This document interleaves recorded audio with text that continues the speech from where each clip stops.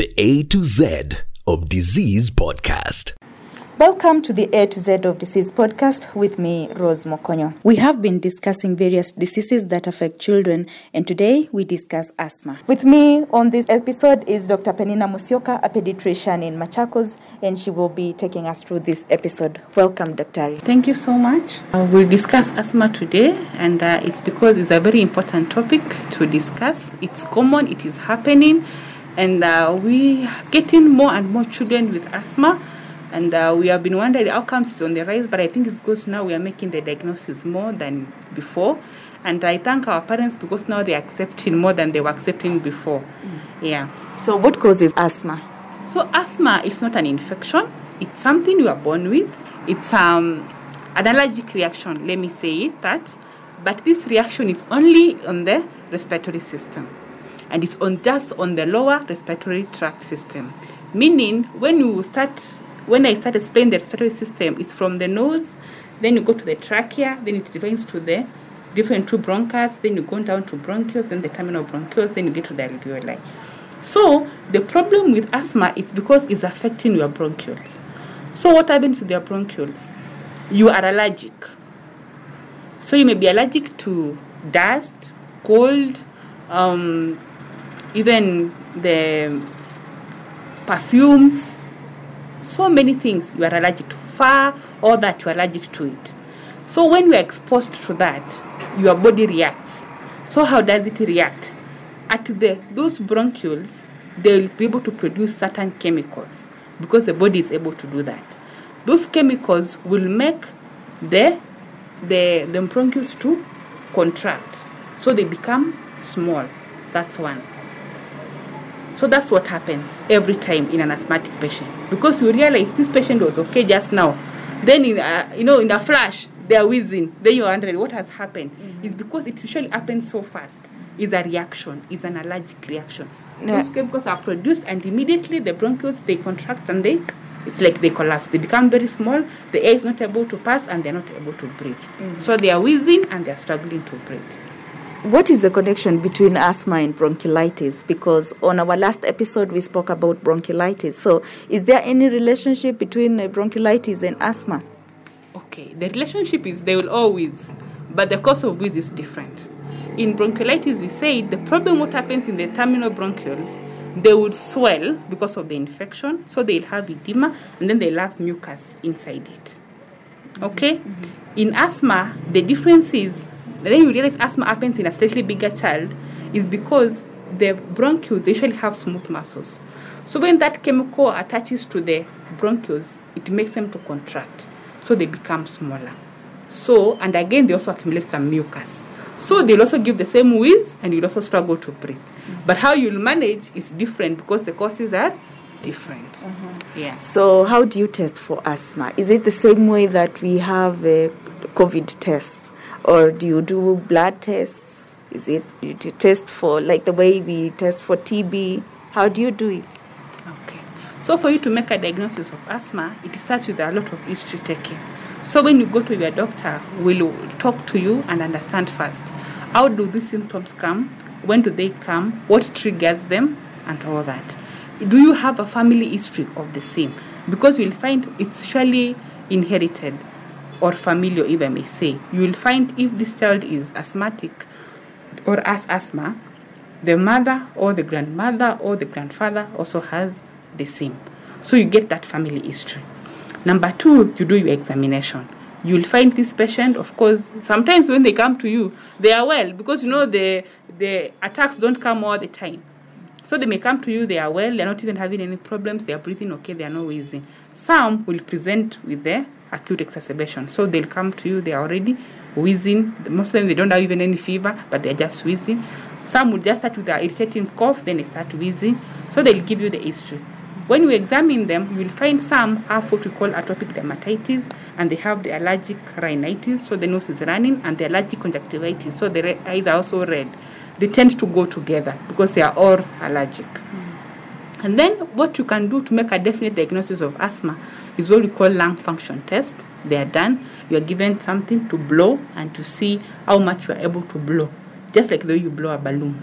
And then you will be able to read according to that graph and tell you this is where you lie. And because you lie here, most likely it's asthma. And then what else we do is after they have done the first one, they will also give you maybe inhaler. You take the inhaler, then you blow again. And then they look at it, they say, you see, after we have given you an inhaler, now you have improved. So that confirms most likely you have asthma. Yeah, that's the only way you can be able to make a diagnosis. Yeah. So when a mother realizes that their child has asthma and probably there's no history of asthma in the family, or is there any likelihood of having asthma when it is not in any other person in that family? Yes, it can happen. You can find this is the only person who is allergic in that family. It's very possible. Yeah, so it's when you come and you're told your child has, don't get shocked and say no one else in the family has. Or sometimes it's those, generations who pass and you don't even know about it. So it is very possible. We call them sporadic cases. You find it's the only person who has the asthma in the family. Yeah. So how do you manage it? Okay. So first, remember we said asthma is an allergic reaction. So the first way to manage an allergy is to prevent the allergen.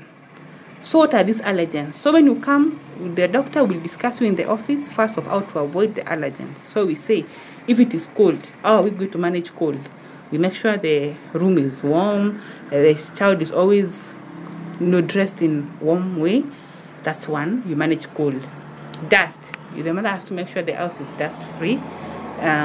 You don't use carpets, and if you have to use them, you make sure they are clean. But usually easier way is to avoid them, because apart from the dust, it also gives you some fur which you don't want. We also say to avoid cockroaches, because those dada mites of the cockroach, someone they inhale, they also get the attack. You also avoid perfumes, those strong perfumes.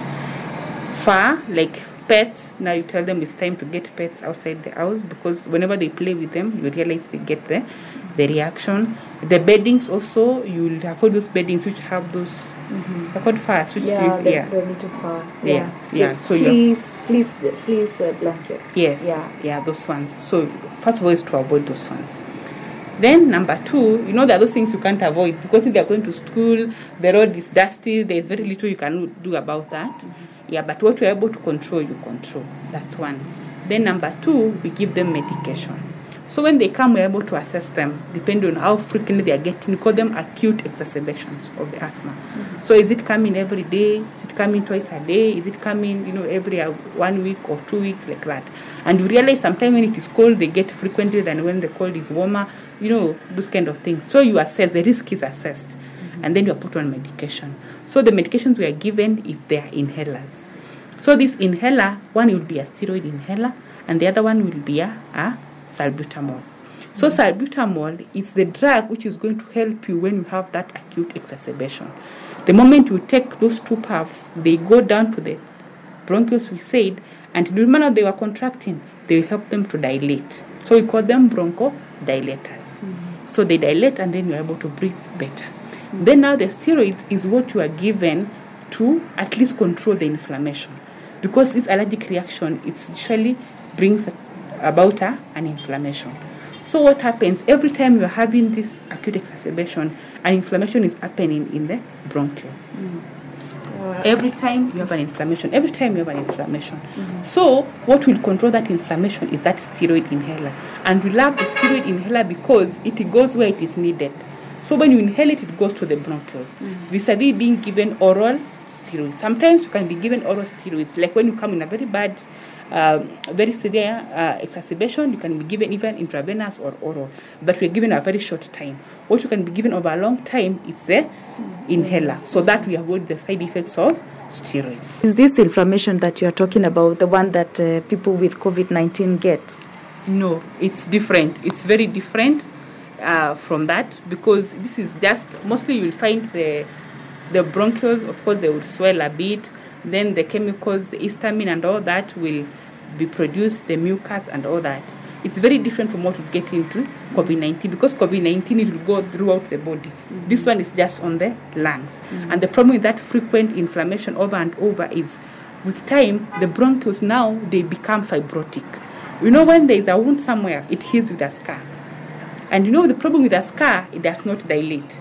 You remember that? Yes. So it gets to a point that you have asthma, but it's not responding to the bronchodilators because it has refused to dilate. Yes. That becomes a very bad form of asthma. So to prevent that, that's why they are put on the steroid inhalers as early as possible to prevent those kind of occurrences. Now, I spoke to a doctor who was explaining something about the steroids that are given to people with COVID-19 and that it was found out that it was causing the insulin to go down, thereby making a person susceptible to diabetes. So is this steroid that you give that is in this nebulizer, does it cause the same effect on the child?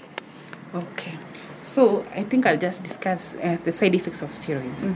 Steroids in general, they'll give you what we call insulin resistance. What that means is, the body produces insulin, but they're the receptors which you have to bind to that insulin to produce the effect you want the insulin to produce. But in these patients, you'll realize that they're not able to do that because now the resistance, like you need a lot of insulin to produce that effect. Steroids do that a lot. So what happens, you realize what we are doing with asthma, we don't like giving you systemic steroids for a long time. Systemic means I'm giving you either orally or intravenously. As we are giving you as an inhaler. It only goes where it is needed and we're giving you a very small amount. So you really get those kind of side effects in these patients. The A to Z of Disease podcast. Does asthma really go away with time? Like, will a child outgrow? Okay, I would not say going away, but we realize some patients might outgrow it with time, or it gets better than the way it was when they were younger, but you can never say it goes away completely. Because some will even stay 10 years and then you see again they have another acute exacerbation. But some, they outgrow a small percentage. Yeah. And how can we prevent this? Before we go to prevention, when we talk about the management of asthma, and you say it is caused by some allergic reaction, we have antihistamines on the shelves. Does it help relieve the child from this effect? Okay, antihistamines, they are good. They have been shown to help because, of course, one of the chemicals produced there are histamines. But the problem with asthma and antihistamine is because, the problem is down there in the lower respiratory tract. The mucus is there. I give you an antihistamine. I'll give you a bit of relief as far as the cough. But now the mucus will harden and it is down there. So it will realize this child has to cough harder to get the mucus out.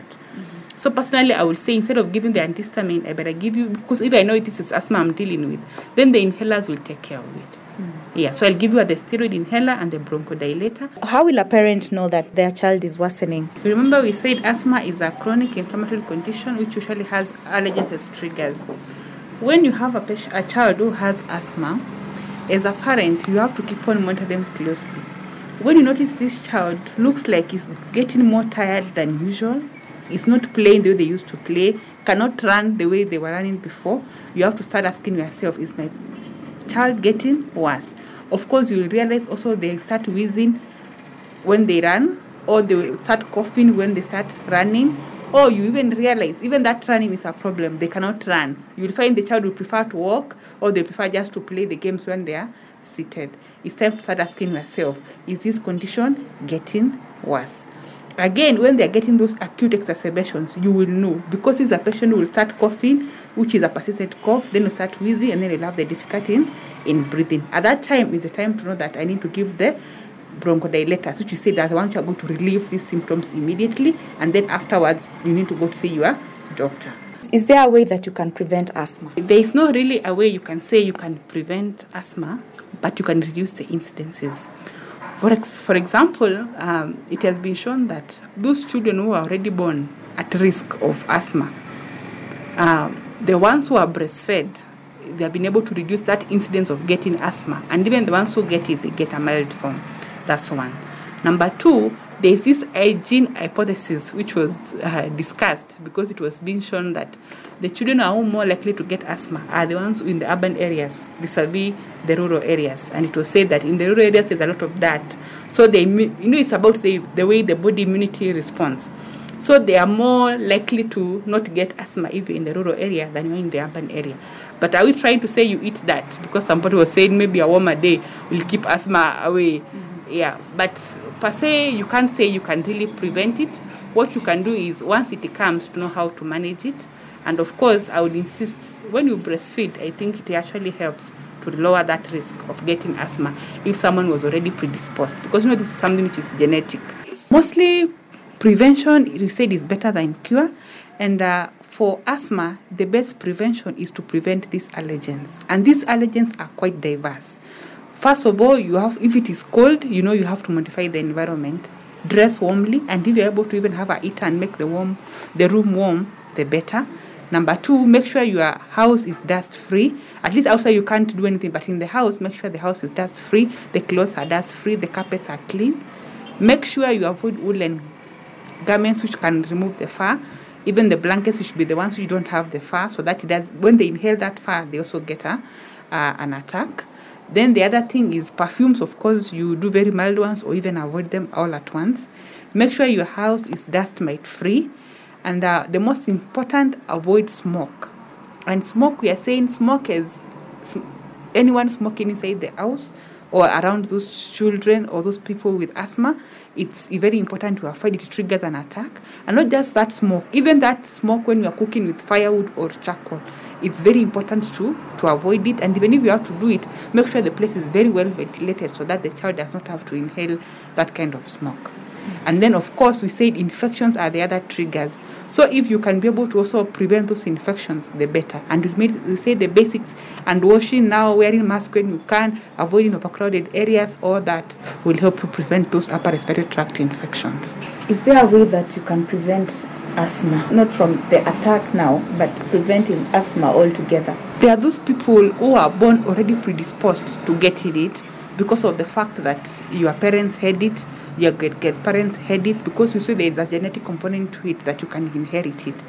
But studies have shown those people who are mostly breastfed well, exclusively until 6 months, that risk is usually a bit modified. And you find most of them, they won't develop, and even if they develop that asthma, it's a mild form of it. Otherwise, there's no another way you can be said that you can actually prevent it completely. But just that breastfeeding has been shown to help in those kind of conditions. How is asthma related to COVID-19? The only challenge with COVID-19 and asthma is, you remember already you have a lung illness, because asthma is basically in the lungs. So you'll find if you get COVID-19, you're more likely to get a severe form of the COVID-19. So you may more likely go into respiratory distress or even a respiratory failure when you get COVID-19. So what are we telling our patients with asthma? We are telling them the beauty of it. We have realized once you have started washing hands and wearing masks, you are more likely to get those exacerbations, because even the dust you are not getting. And also these frequent infections, the flu infection you see here and here, you are not getting. So wear the mask, wash your hands, use your medication well. So if you're on inhaler and the steroid inhaler and the ventilator inhaler, use them the way you're supposed to use them, and take the other measures. If you do that, you realize you're less likely to get the COVID-19. And even if you get it, because you're already well controlled, you may not get the severe form of COVID-19. Yeah. So is there anything else that you might want to add on asthma? Okay, I'll just say like the other ones, just like the way you have COVID-19 can trigger a severe asthmatic exacerbation, is the same way the other flu vaccine, the flu viruses do. So also the flu vaccine, we have seen it help the patients with asthma, because also it reduces their risk of getting acute exacerbation. Because this patient, apart from the triggers we talked about, any viral infection they get, it will also trigger an acute exacerbation. Yeah. Thank you very much, Dr. That was really insightful and really in-depth about asthma. I have learned a lot. There's so much I didn't know about asthma, and today I'm so glad I learned. I'm sure I'm not alone in this. I'm sure so many other people have also learned. And thank you so much. I hope to catch you next time on the next episode of A to Z of Disease podcast with me, Rose Mukonyo. The A to Z of Disease podcast.